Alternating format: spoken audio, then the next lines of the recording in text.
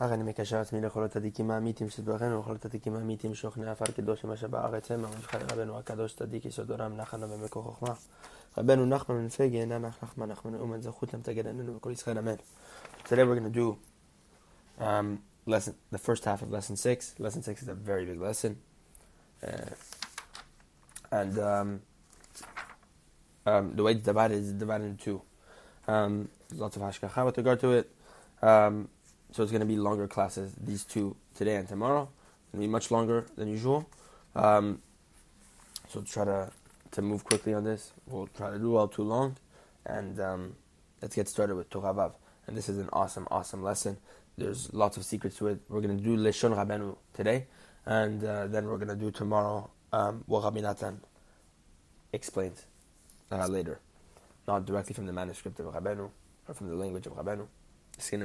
Tomorrow's going to be all the stuff Rabbi Natan decided to add, Rabeinu approved. So let's do Leshon Rabeinu the first half today, and then tomorrow we get started. So Leshon Rabeinu Zichron Torah Vav. This is the language of Rabeinu. Hashem says to Moshe, call Yehoshua v'chule. This is when Moshe is about to summon Yehoshua, that he should lead Am Yisrael, and Moshe is about to pass away. It's in Dvarim, the end of Moshe Rabbeinu's life. And Hashem tells to Moshe, now Yehoshua is going to lead. So let's see how Rabeinu does this.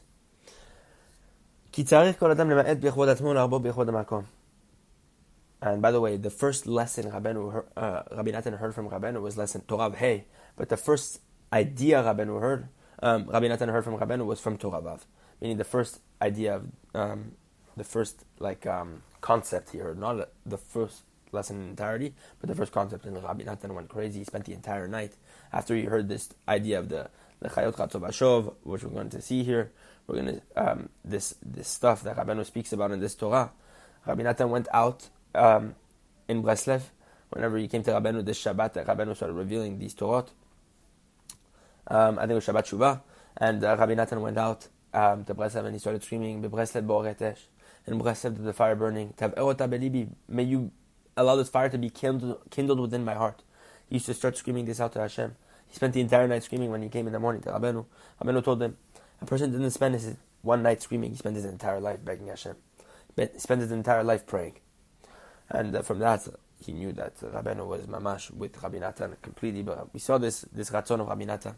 And this is the beginning of the relationship. And it starts here. That Rabeinu is going to hint to Rabbi Natan that how a Talmid should be with the Rav. How a person becomes a Rabbi Natan.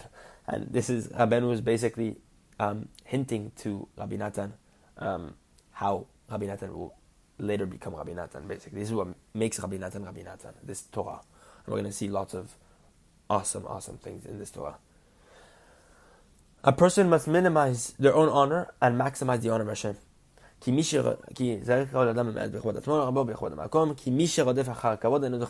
Because one who runs after his own honor, the honor for himself, doesn't merit godly honor. He only merits the honor of kings. As it says about this person who only does the honor of kings. The honor of kings is an investigated matter. It says about the honor of kings, it's an investigated matter. People question it. People investigate after it and question, who is this and what is it? What is he? That he is afforded this sort of honor, such an honor. Who is this person that he deserves such a thing? Basically, people question him. They oppose him. That they basically say that he's not fitting for this honor. But one who flees from honor, but one who minimizes his own honor and maximizes the honor of God, the omnipresent, then he merits the honor of Elokim, of Hashem. Then people don't question his honor. And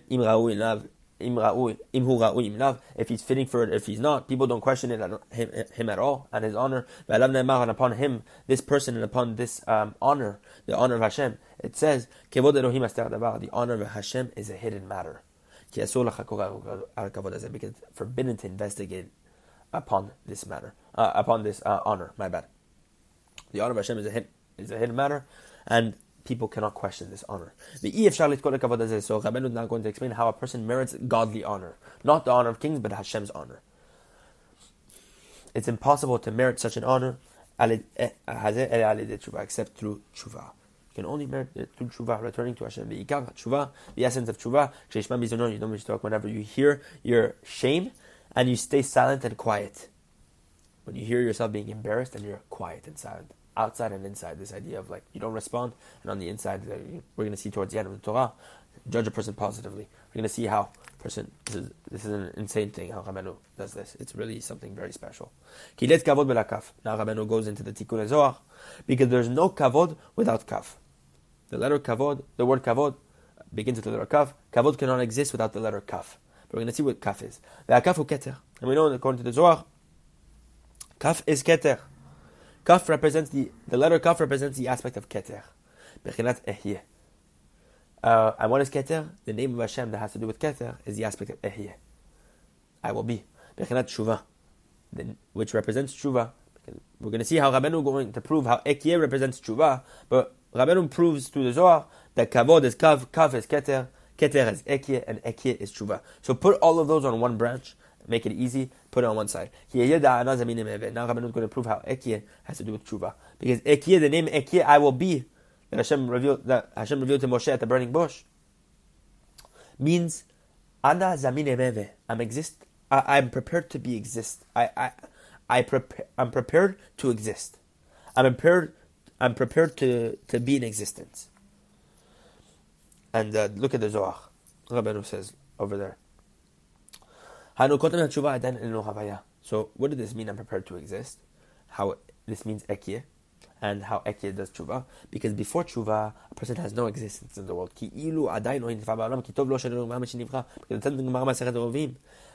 Better this person not be created if he had not done tshuva.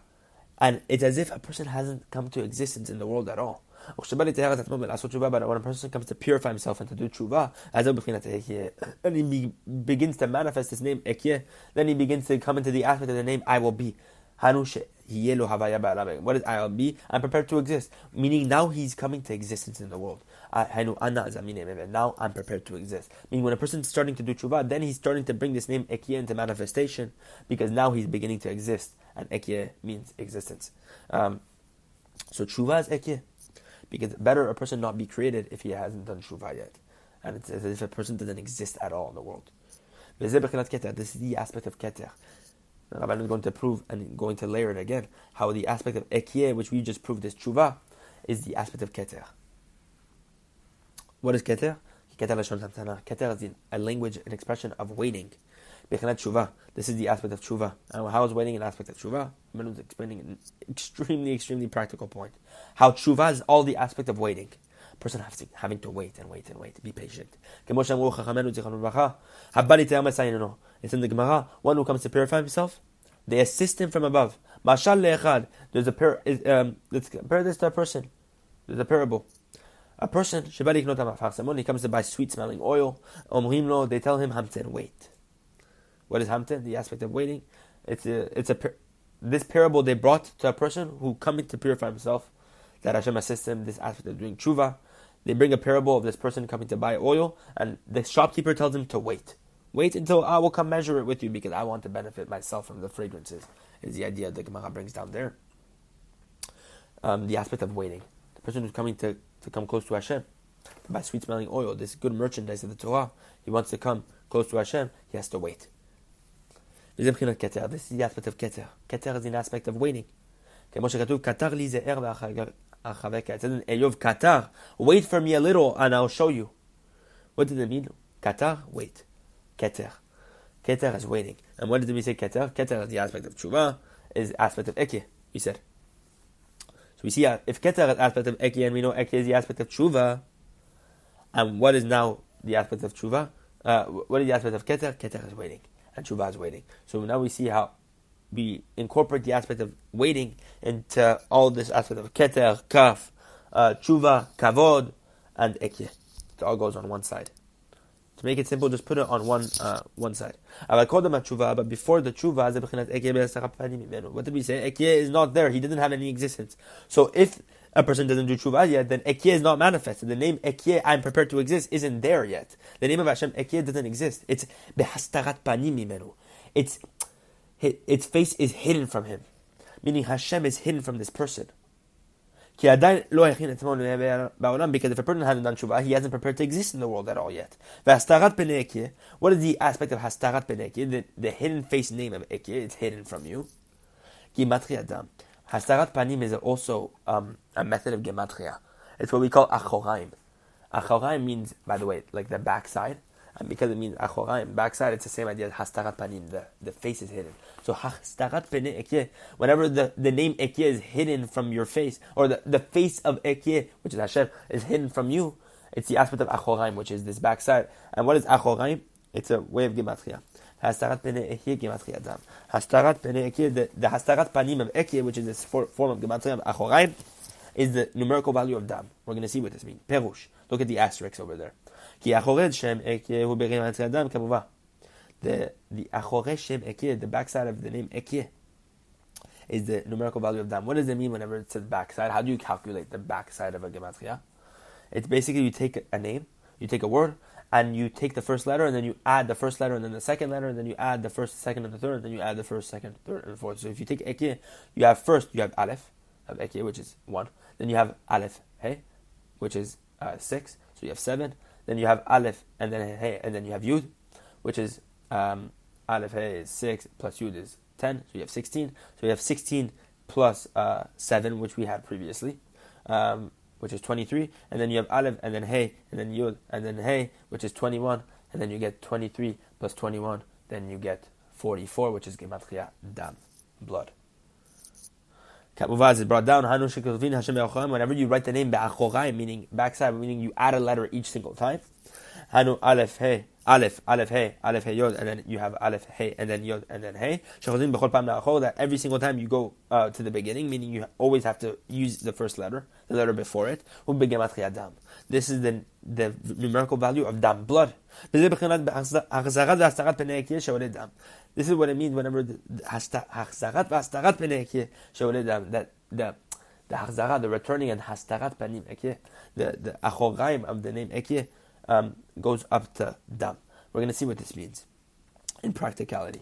What is dam? Blood. This is the aspect of spilling blood, uvizionot, scorn, ridicule, a person's shaming.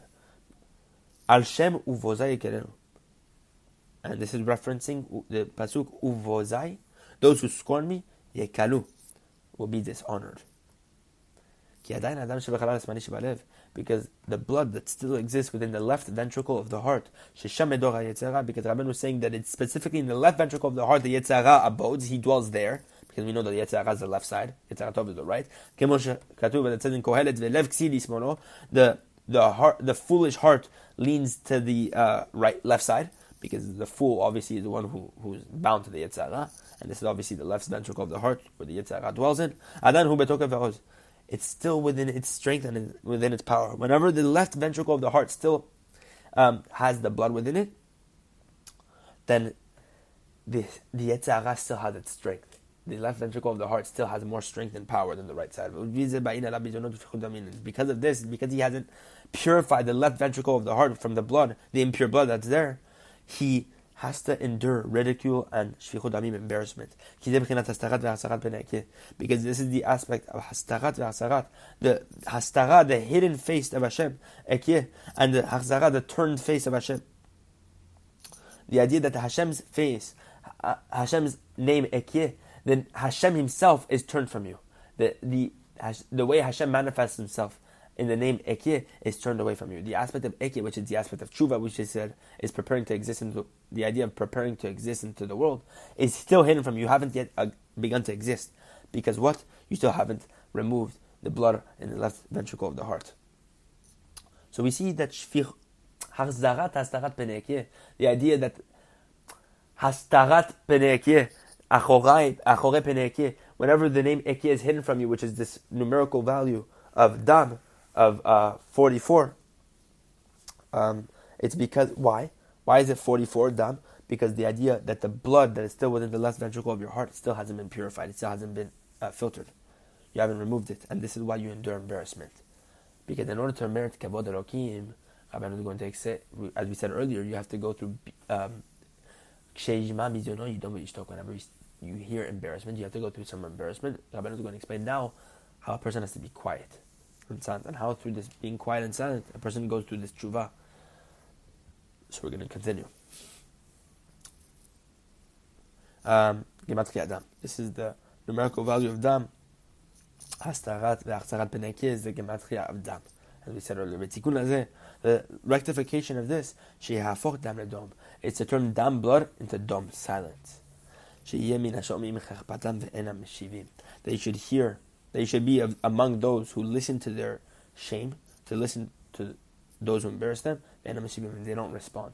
And they're not vexed upon the affronts of their honor. They aren't vexed by the embarrassments to their honor. When one fulfills the aspect of the pasuk Dom Hashem, be silent for Hashem, then Hashem will literally make fall for him corpses and corpses, meaning all the enemies will literally just fall right before him. All those people who are embarrassing him, all those people are just going to fall as if they're corpses. It says, Dom Hashem itcholelo. Dom Hashem, be silent for Hashem, and hope longingly for him. What's vitcholelo? Vehu yapil lecha chalalim.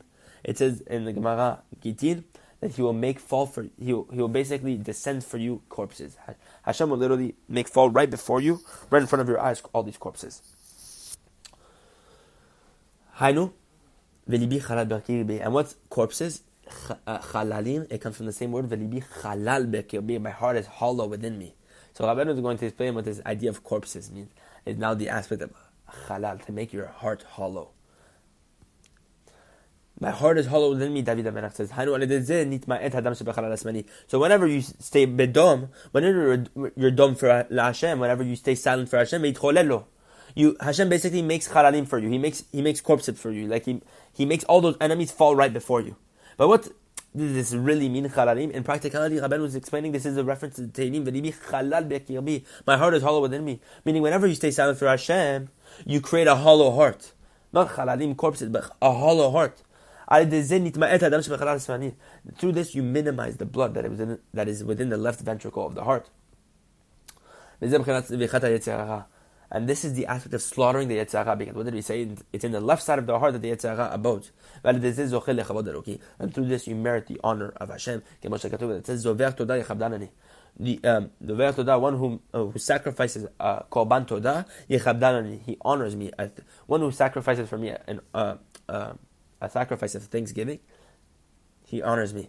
And what is Todah? What is Korban Todah? V'darshu chachamenu zal az vichat Yetzer Hara. This is a reference to slaughtering the Yetzer Hara. When one slaughters the Yetzer Hara, he honors me. So how do you slaughter the Yetzer Hara? We said earlier, whenever one removes the blood from the left side of the heart. And how do you do that? When you're dom la Hashem, when you're silent for Hashem. When you're being embarrassed and you stay silent. Why are you embarrassed? Because you still haven't removed the impurity of the left side of your heart. You still have a lot to repair. And you still haven't done tshuva yet. So Hashem sends a person embarrassment as a tremendous chesed to remove the blood of the left side of the heart, which is the strength of the Yetzer Hara, in order so that he should basically offer this korban todah. So this person offers a korban todah whenever he stays silent. It's an awesome tikkun that a person literally honors Hashem and he merits yechabdanani, he honors me. Zover todah, one who offers a todah, which is we said zivichat Yetzer Hara, the slaughtering of Yetzer Hara, when he removed the blood from the left side of the heart, yechabdanani, he honors me. Hashem, this is Hashem speaking. What does it mean? He honors me. He retains. He gains the honor of Hashem. He gets the honor of Elokim, which is how it ties to the beginning. So we see full circle here. How Rabeinu says through this tikkun of not responding when you're embarrassed, never ever respond when you're embarrassed, because you accomplish this massive tikkun. Rabeinu is going to explain this incredible thing, and this is obviously very important. Whenever a person gets embarrassed, we see how this manifests on a person's face, how his face turns white and red, and all this stuff. The blood is transferring from the left side of the heart. It's getting revealed into the face. This is the name of Eked becoming revealed to this person. It's all very, very deep. If you look at it in manifestation, you're going to see the most awesome, wondrous things that Rabeinu is really hiding within this lesson. We're just covering the pshat right now. A person must constantly hold and must constantly be strong in the trait of tshuva, repentance, returning to Hashem. Because who can say, my heart is cleansed, I'm purified from sin? Who can say such a thing in the Mishle?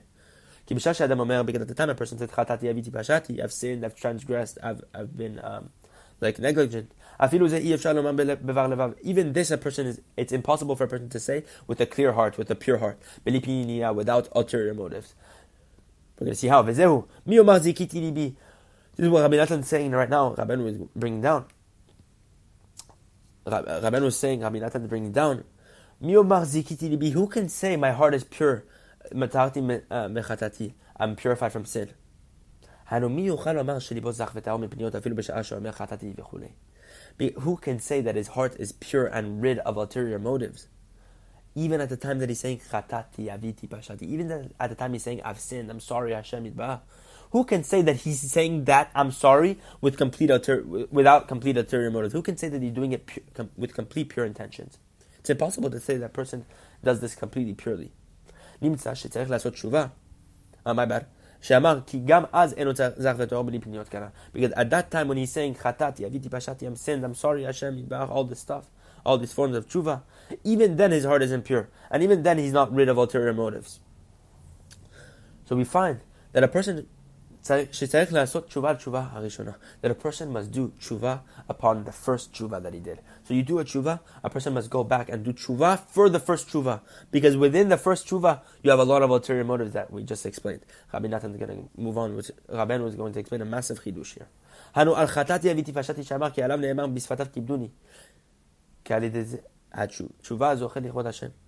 What do we say? Meaning you have to do tshuva for the chatati aviti pashati that you said, for the time that you said I've sinned, I've transgressed, pashati, I was negligent. For the time when you said that, you have to do tshuva at the time you said, meaning for the time that you said those things, I'm sorry. Because when you said I'm sorry to Hashem yitbarach, you weren't truly pure, because you had ulterior motives. Because upon this person who says chatati aviti pashati, but not purely, it says in Yeshaya, bisfatav kibduni, he honors me with his lips. And the ending of the phrase is his heart is far from me. Meaning he honors me with his lips, but he's not his heart. Meaning he still has the left ventricle of the heart is still not completely pure. Because through tshuva one merits the honor of Hashem. And the ending of the verse is his heart is far from me. And even if a person knows himself that he did a complete tshuva, even so, a person must do tshuva over the first tshuva, even if he knows that the tshuva that he did at the beginning was completely pure. Because at the beginning when he did tshuva, he did it according to his hasaga, his perception, where he was standing. But afterwards, after the tshuva, once he had done tshuva, it's certain that he recognizes and he perceives Hashem in a much greater light. Meaning, so when he was doing tshuva at the time, he perceived Hashem according to his very low level, according to where he was standing at that time, before the tshuva. But obviously, once he recognizes Hashem after the tshuva, it's much greater. So we see he has to do tshuva for the first tshuva, because his first tshuva isn't complete, it isn't perfect. Because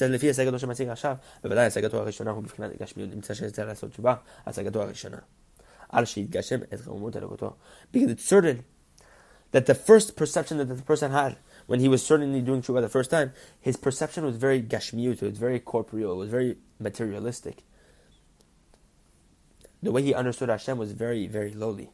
He understood Hashem in a very low manner, very gashmiut manner.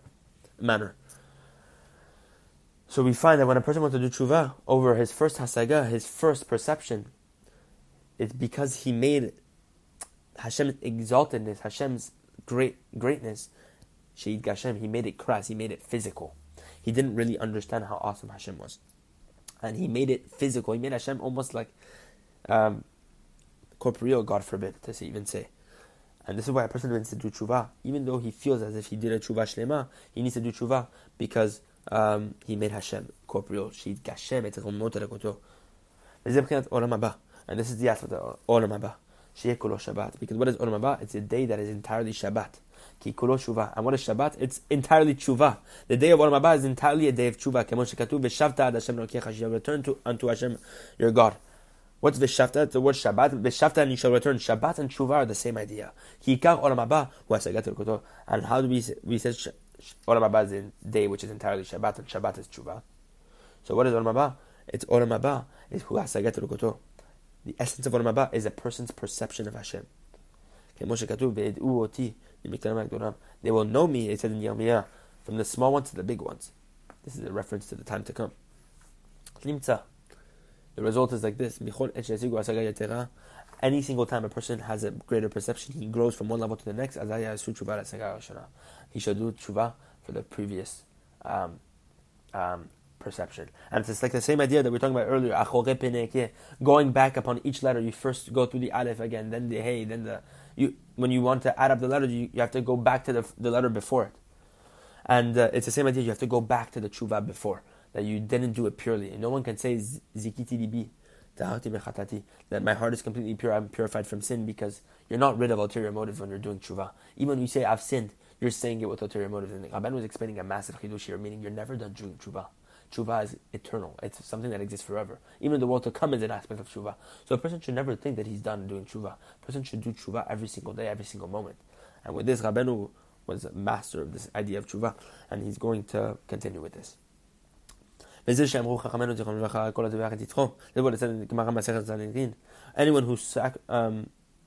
the Chachamim say in the Gemara, anyone who sacrifices his Yetzer Hara, who like slaughters almost in a sense his Yetzer Hara, this is the act of tshuva.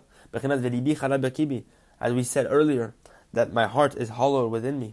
Being silent for Hashem, which is the name Ekyeh, Keter, which is Keter, Kavod, which is the name, which is the aspect of Kavod, because we said let Kavod, what do we call it? We said let Kavod below Kaf and Kafu Keter. So Kavod, Keter, Kaf, it's all one idea.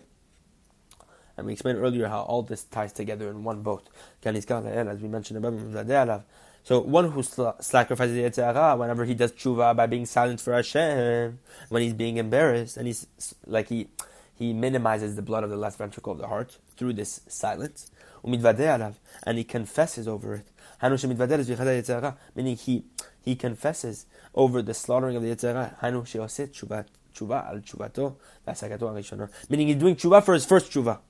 For his first perception, meaning you already did tshuva, you already stayed silent for Hashem, but you must do tshuva again for your first silence, for your first tshuva that you've begun to endure, because your first tshuva was an understanding of Hashem that was very gashmiut, it was very corporeal, or that it wasn't pure, you weren't pure, completely pure.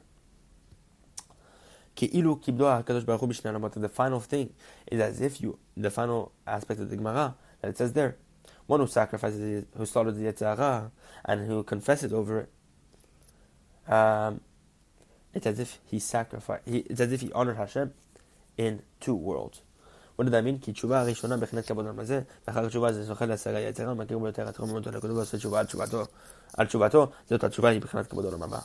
The first tshuva is the aspect of the honor of this world, and after one does tshuva, and he merits a greater perception, because obviously when you do tshuva, you're meriting a greater perception than before the tshuva, and he recognizes Hashem's exaltedness.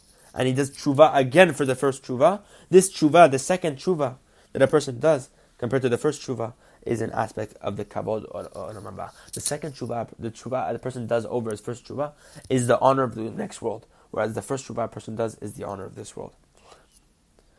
So we see here how Rabeinu ties it together. This is what it says in the Gemara Psachim. On that day, there will be neither bright light or thick darkness. I'm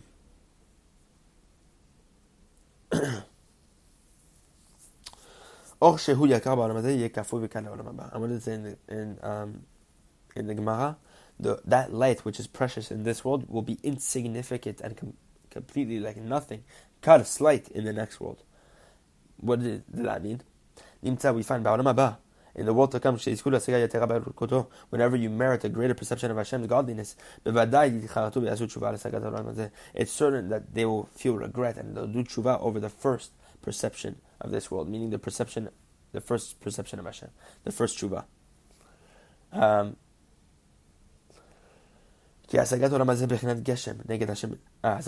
Because the perception of this world, which is like the aspect of the first tshuva, is completely corporeal, it's material compared to the hasaga, the perception of the world to come, meaning your tshuva, the second tshuva that you do.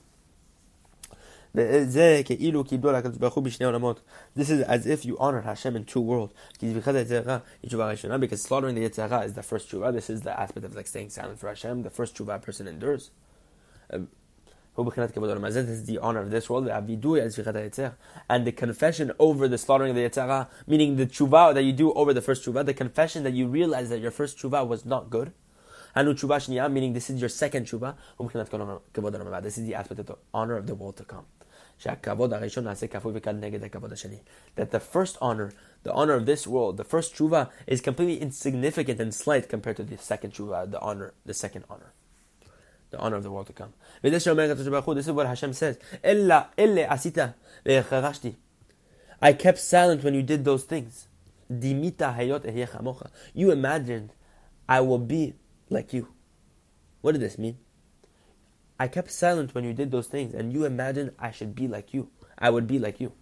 Rabeinu is going to explain this verse.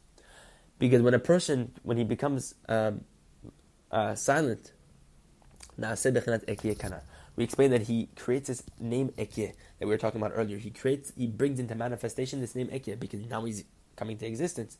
But Hashem Yitbarach, when He keeps silent for a person, it's not to create this aspect of Ekyeh because Chaz v'Shalom, God forbid, because it's not applicable, this aspect of Tshuva by Hashem. This idea of Ekyeh by Hashem, of making himself silent for a man. When Hashem is silent for a person, it's not to think that He's like us in the idea that we have to do tshuva and purify the left ventricle of the heart and do all these tikkunim. No, God forbid to say such a thing. Hashem is completely perfect. It's only so that we should receive our punishment in the world to come. Meaning, when Hashem is silent for a person, it's a very bad thing. That what happens? He orders before his eyes his sins, and he rebukes him to his face. This is what it says. I'll rebuke you and I'll lay it before your eyes.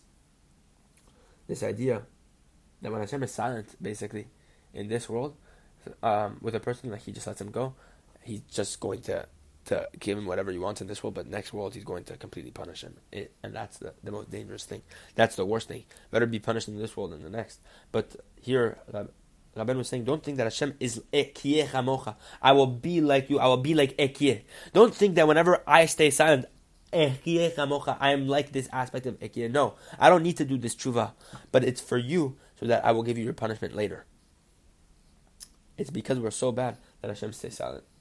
God forbid. That Hashem should never be silent for any one of us. When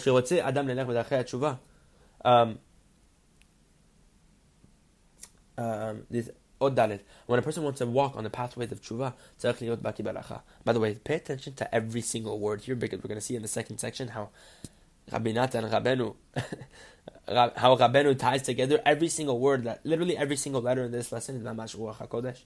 We're going to see the most awesome things how Rabeinu ties together his specific language. We're going to see in the second section. Tomorrow's class. When a person wants to walk on the pathways of tshuva, he needs to be a master in halacha. He needs to have two types of mastery. He needs to be a master in running, a master in returning. These two aspects. Worthy is the one who enters and he exits.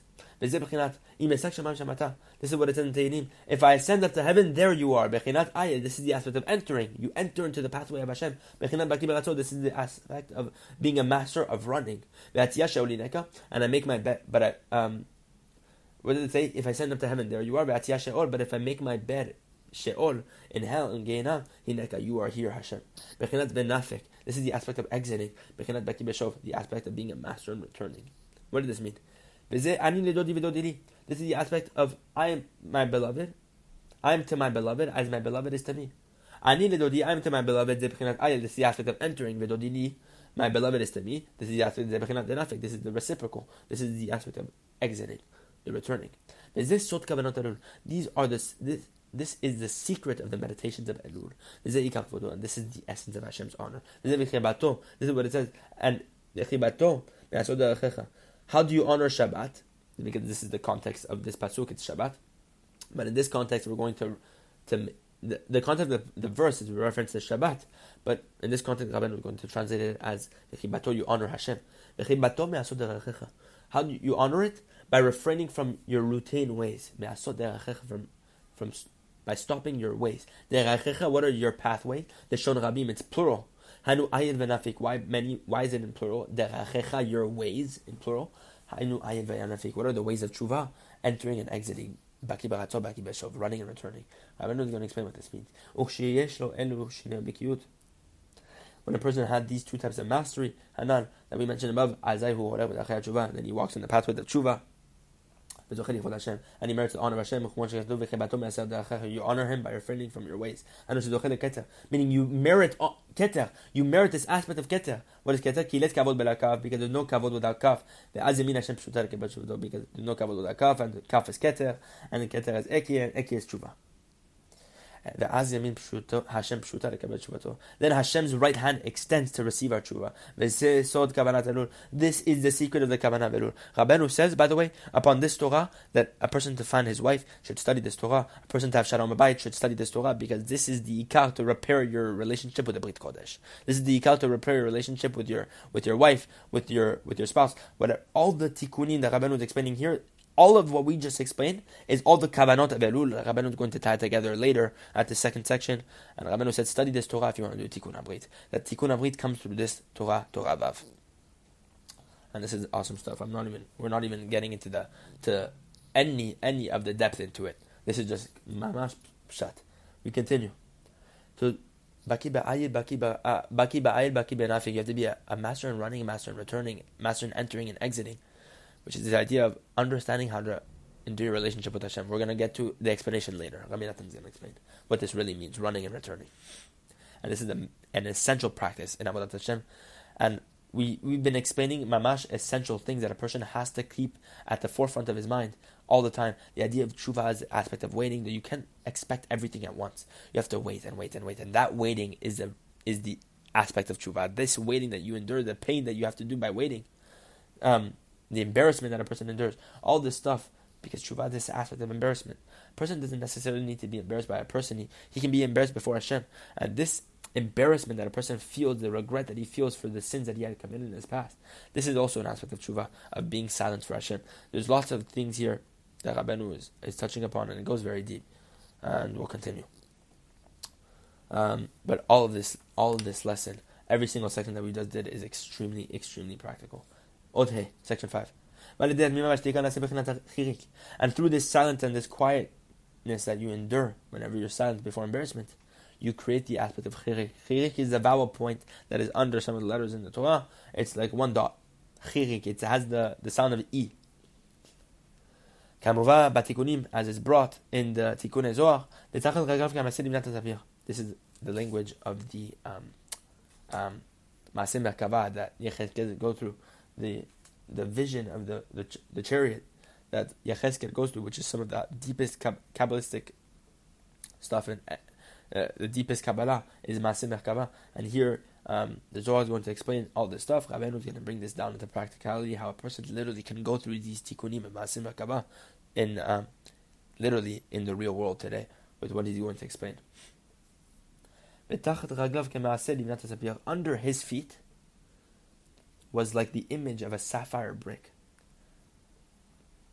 Was like the making of a sapphire brick. Chirik. What is this brick? This sapphire stone? This is chirik. The vowel point, which is the chirik, the Zohar says. This is what it says. This represents the earth was my footstool. The earth is my footstool. This is Hashem saying. Hadom, what is Hadom Raglayim, my footstool? Hadom, my stool. Hadom, the stool. This is the silence. When a person is silent, this is the aspect of the chirik, which is the sapphire brick. This is the lower point of the image of the form of the letter Aleph. If you take a look at the letter Aleph, you have an upper Yud, then you have a Vav that's slanted right under that upper Yud, and then you have below that Vav, you have a lower Yud. So you have a Yud, a Vav, and a Yud. The aspect of the Dmima, the silence that a person endures, is the lower Yud. It represents the lower Yud of this Aleph. Unkudar, and we're going to see why has all to do with the Aleph, why it's a lower Yud, Vav, upper Yud. We're going to see the most awesome things here. Rabeinu explains the most incredible chidushim that no one ever has revealed such things. The upper point above the Aleph is the aspect of Keter. So first you have the lower aleph, which is the dmima, the silence that a person endures. The upper aleph is the keter. And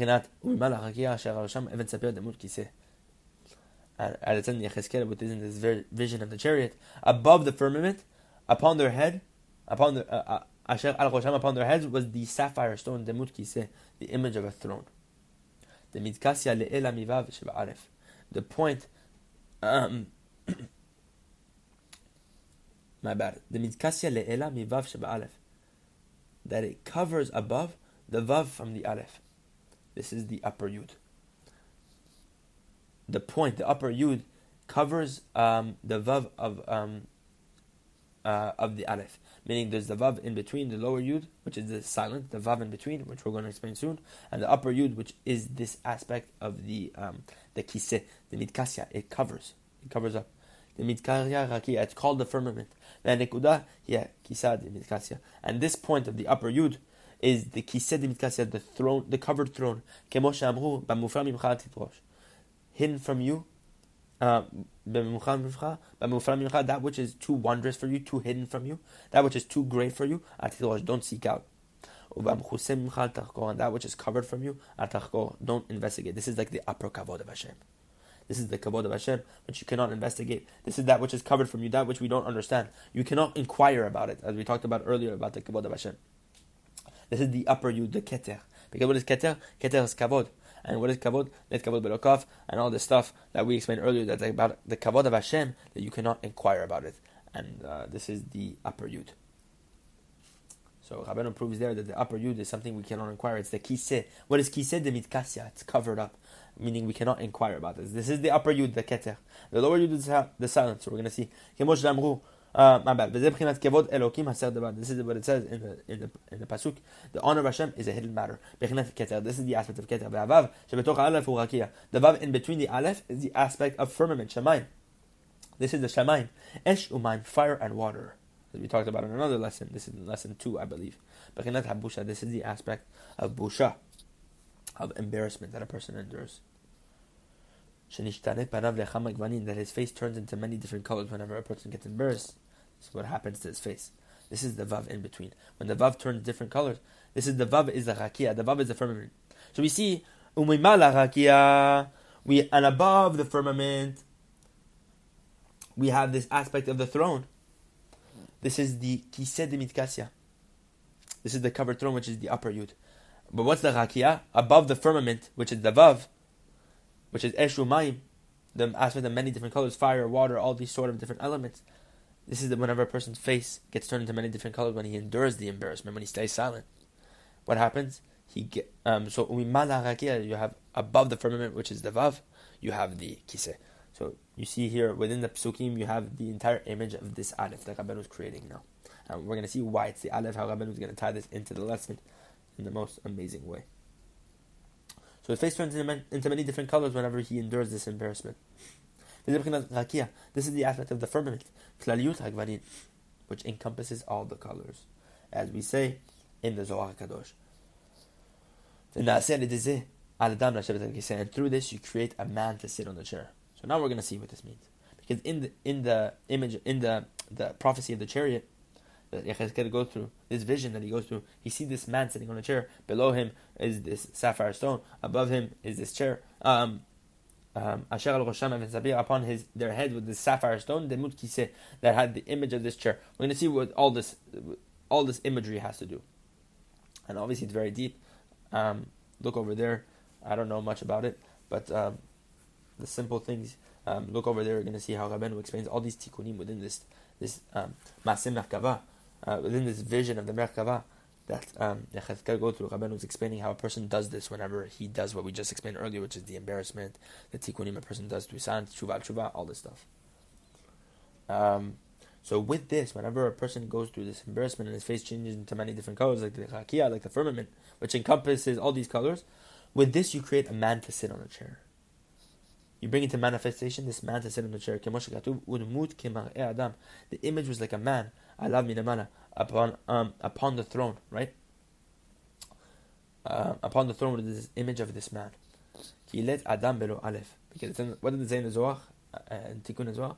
Because the word Adam, Let Adam, there's no man, there's no Adam without Aleph, without the letter Aleph.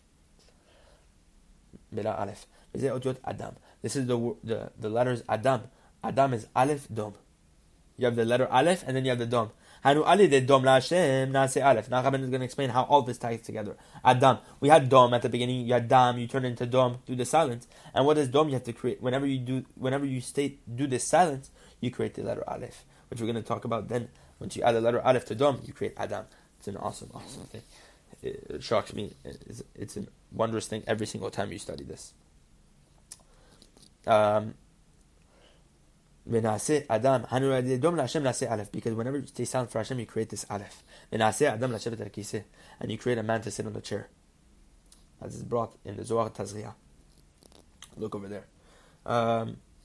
Because the Vav in between the Aleph, which you said is the firmament, the encompassing of all the colors. This is the embarrassment the person endures.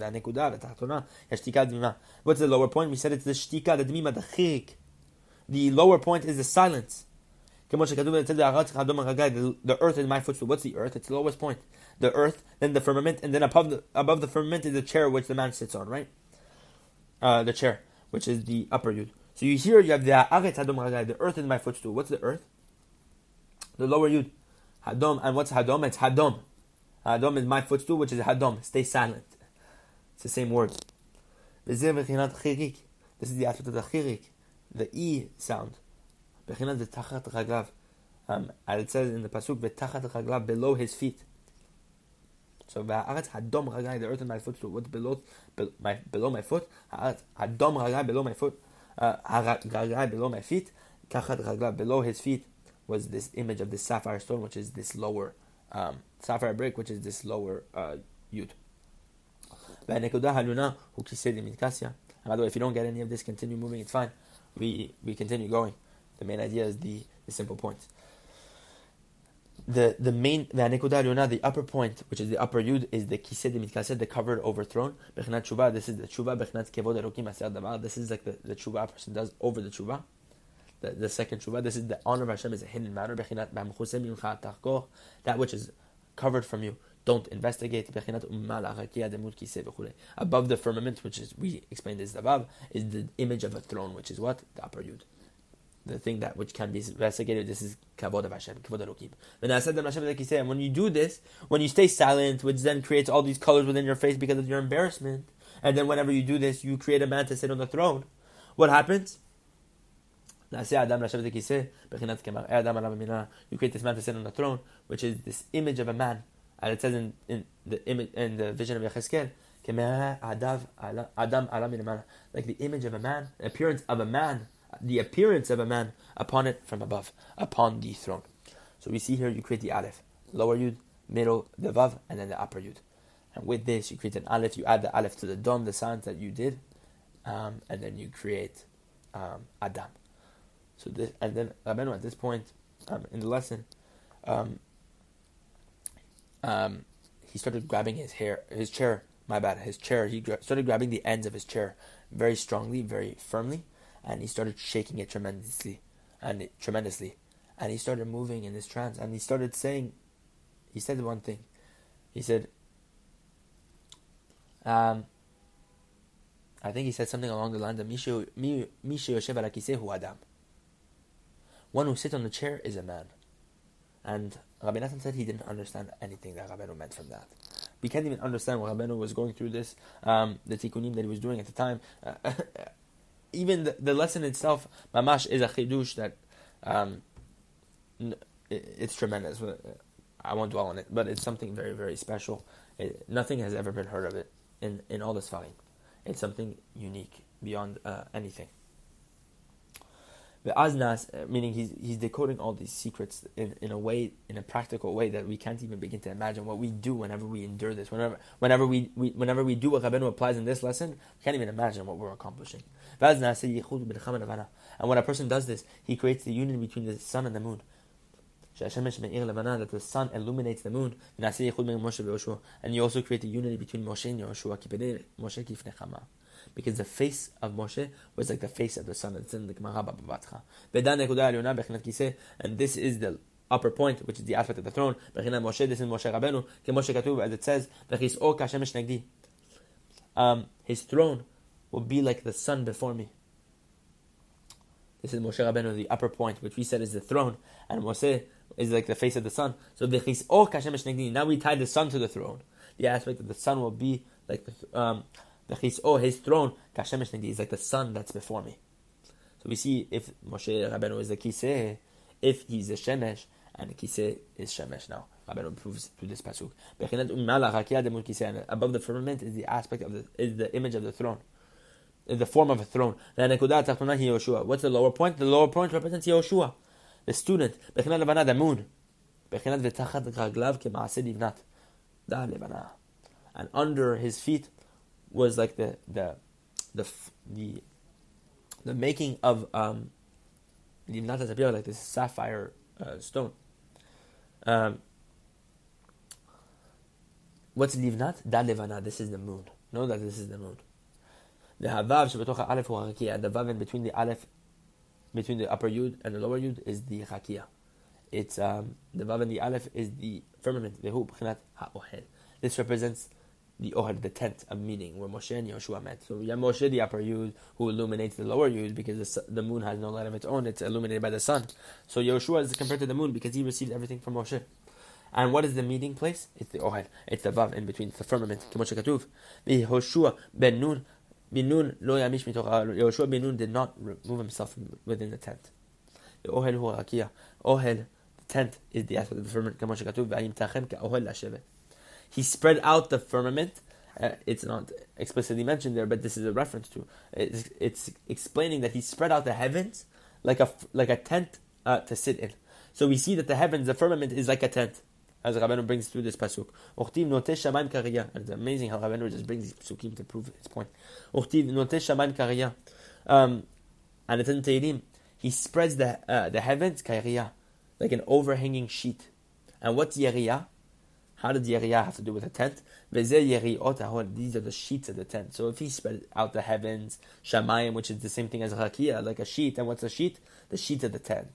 So Rabeinu is explaining now how this is all a reference to the tent being the firmament, the hakiyah, the vav in between, where Moshe and Yehoshua meet. And the upper throne, the upper, which is the upper point, is divided into 3 drops, into 3 points. Because tshuva needs to be within 3 conditions. It's a new thing Rabeinu is explaining. 3 aspects. Lest you see with your eyes, with your ears you listen, and with his heart he understands, and he will return. These 3 aspects: the ears, the heart, and the eyes. These 3 aspects of tshuva, these 3 conditions of tshuva, have to do with the nekudah, the vowel point of segol, which is the 3 dots. 2 dots, and then 1 in between. 2 dots right side by side of each other, and then 1 under it, right under it, in the shape of like a triangle, upside down triangle. Segol. The segol dachama. So what does segol have to do with anything? Segol, Rabeinu says, he brings down the tikkunim and tikkun Zohar. Rabbi Shimon writes, segol dachama. Segol is a reference to the sun. So what's sun? This is the face of Moshe, was like the face of the sun. So Moshe Rabeinu, who represents his upper point, because tshuva, the nekudah alyona, the upper point is the upper yud, right? Is divided into 3 drops. Upper yud has 3 points to it. It's the 3 aspects of tshuva, because what did he say? The upper point is the tshuva, right? So this tshuva has 3 aspects to it. It's the ears, it's the heart, it's the eyes. It's the 3 aspects of these 3 senses that you have to return with. You have to use your 3 senses to return to Hashem with, and these 3 aspects get turned into the segol. These 3 dots. And what is the segol? It's the sun. So we said the chirik is like the moon, right? It's like the lower point, the Zohar says. But the segol is like the sun. So the chirik is like Yehoshua, the segol is like Moshe. And this is the combination of the 2. This is an explanation. Amar Rabbi Bachana Zimna Chalahava Azina Bimandara Vachalina Abbas Dishmitin Mikalfau Mishamnaihu. Rabbi Bachana said, one time we were traveling in the desert, and we saw these geese whose feathers were falling off because they were so fat. Meaning of their fat, like their fat they had so much fat that they're like the oil within their skin or whatever it was, their fattiness was so great that their feathers were literally falling off because of it. What did it mean? Rashbam says their feathers were falling off. That their feathers fell off because of the great fattiness. We continue the story. And streams of fat and oil flowed beneath them. And I asked them,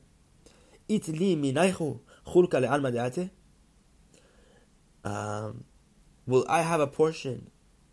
Will I have a portion in the world to come? I think that's it. Will I have a portion in the world to come? Rabbi Baruch is asking these geese. Chada dalya li atma. One lifted its foot towards me. Chada dalya li galfa. One lifted its wing towards me. And what did Rashbam say? Dalya li galfa. It lifted its wing towards me. He raised its wing to me. Ramaz hinting zehu chalkecha lehat hizav. This goose was showing Rabbi Baruch basically with his wing, this is your portion in the world to come. He was hinting to him. He was measuring to him this portion in the world to come. My bad. One lifted its wing towards me. We continue the story. When Rabbi Baruch came before Rabbi Elazar and all these people that he was traveling with, Amarli, he said to me, in the future, Am Yisrael will be accountable for them. What did this mean? Rashbam says, will be accountable, will be held accountable for them. In the future, Yisrael will be held accountable for them, meaning these geese. What did the Rashbam say? That with their sin, they prevent the Mashiach. And they have this aspect of tsa'ar ba'alei chayim, the pain of these live animals. Because of their fattiness, they have so much pain, these animals, that these geese have so much pain. And because of this, that Am Yisrael are going to be held accountable for judgment. Why? Because of these fatty geese. What does this mean? The Rashbam is saying, this idea of foie gras also he's hinting to. That we have to be very careful not to eat these fatty geese, these geese that are filled up, force-fed, because of the tsa'ar ba'alei chayim. The fact that we eat these geese, tsa'ar ba'alei chayim, these animals that are completely brought into such pain so that we should enjoy from it and eat from them, Bnei Yisrael are going to be held accountable for every single thing, for every single animal that they bring pain to.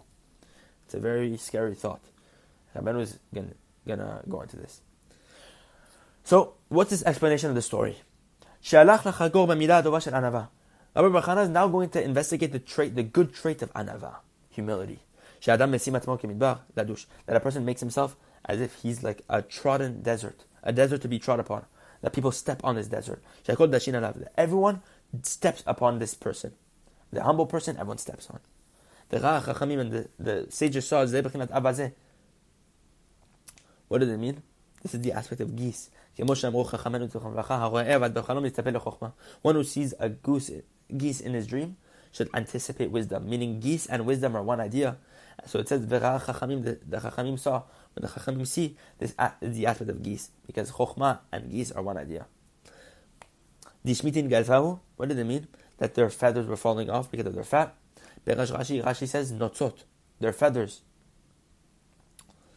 What is notzot, feathers? This is the aspect of argument and scorn, embarrassment. As it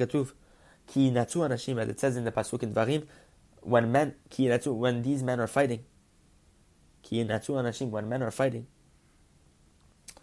yinatsu comes from the word notzot, feathers. So feathers and fighting come from the same root. Meaning this person doesn't pay attention to the machloket, to the argument and the shame that they are embarrassing him with, the scorn that they're scorning him with. And he's among those who literally listen to their shame and they don't respond. They stay silent. They take all the embarrassment. And through the fact that they're silent, they are called wise men. Because the fence for wisdom is silent. Meaning to attain chokhmah, the idea through that is to stay silent. Ki hashtika hi b'chinot keter, because silence is the aspect of keter. See how Rabeinu ties this together with the asterisk. Because through silence one merits tshuva. We talked about it earlier. And what is tshuva? It's the aspect of keter that we said earlier. Because keter is ekiyeh, and ekiyeh is tshuva. This is the aspect of a fence for wisdom is silence. Siyag, like a fence specifically. This is the aspect of keter. It's the aspect of a fence and a boundary that goes fences in and surrounds. It goes round and round. This is keter. It's like a boundary. It's like a round and round boundary. It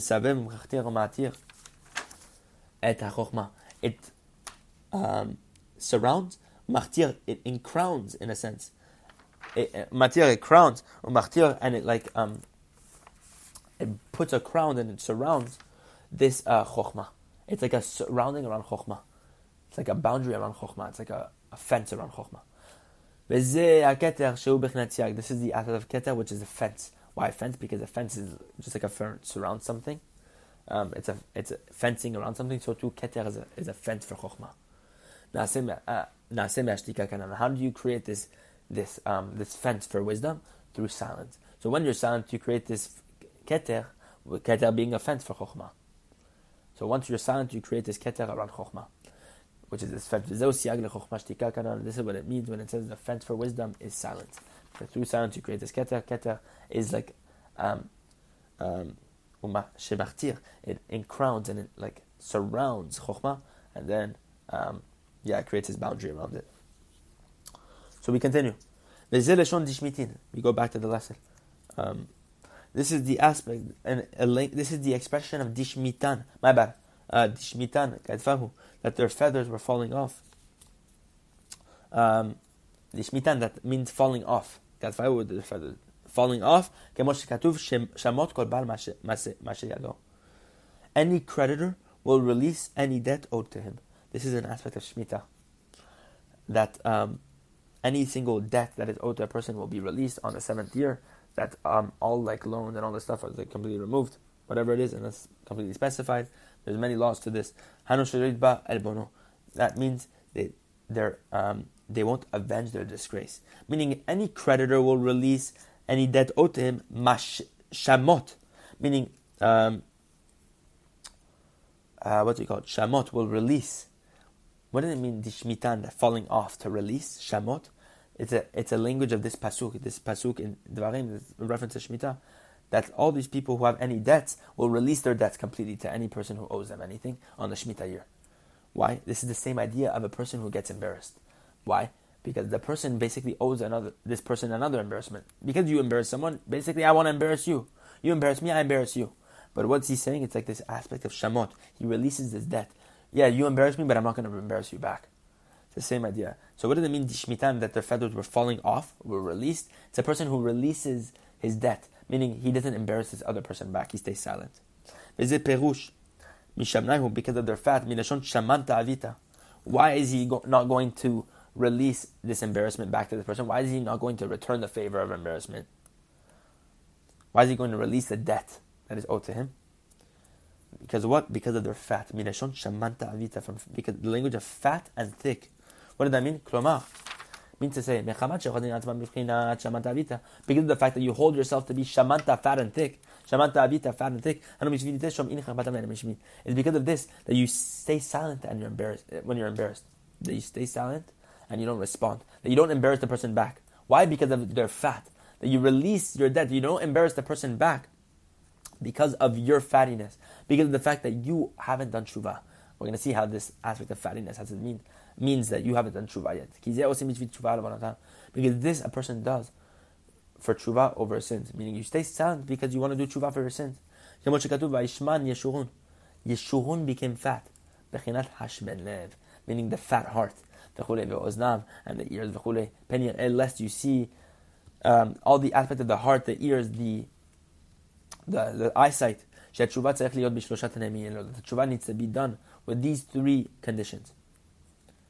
Because your heart is fat, your heart is thick, your ears are thick, all this stuff, you haven't done tshuva yet, that you don't respond back, that you feel that you're worthy of the embarrassment. that you deserve the embarrassment. That streams of oil, rivers of oil were flowing from beneath these geese.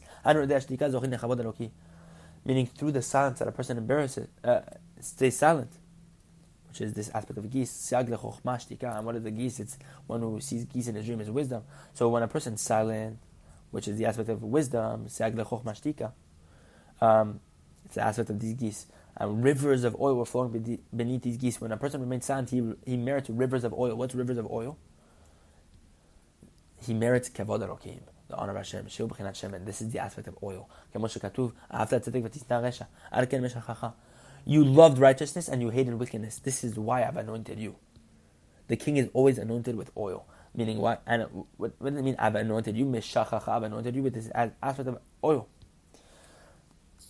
Hashem anointed the king with oil because he loves righteousness and he hates wickedness. This is the aspect of melech hakavod, the king of glory.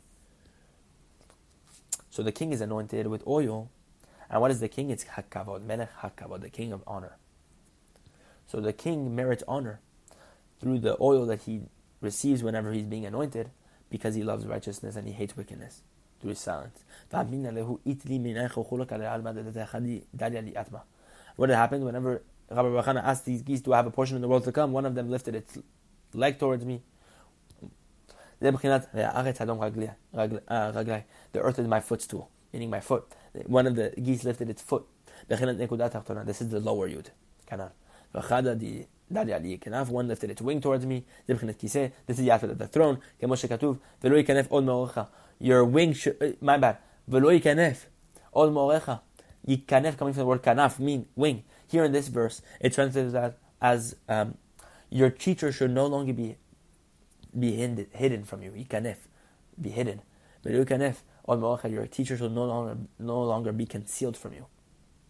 This is the upper yud. That they showed Rabbi Bachana that also Rabbi Bachana merited these aspects of kavod elokim through his silence, his embarrassment, all these tikkunim that he had done himself. And this is the reason why he merited this aspect of the world to come. Because what's the idea of the world to come? Maybe it's also a reference to the idea of the tshuva al-tshuva. Because the world to come is the aspect of the second tshuva a person does. So Rabbi Bachana attained these aspects of tshuva al-tshuva, the embarrassment, all this stuff that we just mentioned. Amar Rabbi Elazar, in the future, Israel will be held accountable for these geese. Because Israel are called Adam, man. It's in the Gemara Masechet Yevamot. It's in Tikkun Zohar, Tikkun Mem Zayin. So yeah, look over there. The Adam is Israel is called Adam. Hashem Yitbarach and Israel are one. They're considered united. So Israel Shem Adam. If Israel are man, Yeshua, like he said, they should sit on the throne, because it's Hashem who sits on the throne, right? But if Israel and HaKadosh Baruch Hu are considered as if one, and Israel is Adam, Israel is the aspect of man, as we know, according to the Zohar and the Gemara Masechet Yevamot Samech Aleph Amud Aleph, then we see that Israel is fitting to sit on the throne. That we're going to see what this means. Rabbi Elazar says, upon Israel will be held accountable for them. Upon the throne was the image of the appearance of a man, the form of the appearance of a man. And what's Adam? It's Israel. So Israel is also fitting to sit on the throne. What's the throne? Israel will give judgment to all the inhabitants of the world. They too will give judgment. Israel will also have the power to judge, like Hashem. They alone will pass all the judgments. Meaning Israel now too will be able to sit on the throne. This is the explanation.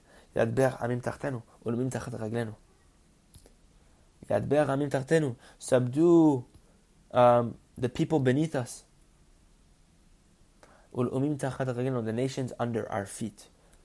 This is the aspect of the chirik, because we said the chirik is like the sapphire stone below the foot. The lower yud of the aleph. This is the aspect of below his feet, etc. This is what it says, the earth is my footstool. He will choose for us our inheritance. This is the ending of the verse. This is the aspect of Moshe. This is the upper yud of the aleph. And above the firmament, which we said was the vav, is the image of the throne, which is the upper yud. We were saying, and his face, his throne is like the sun. As we said.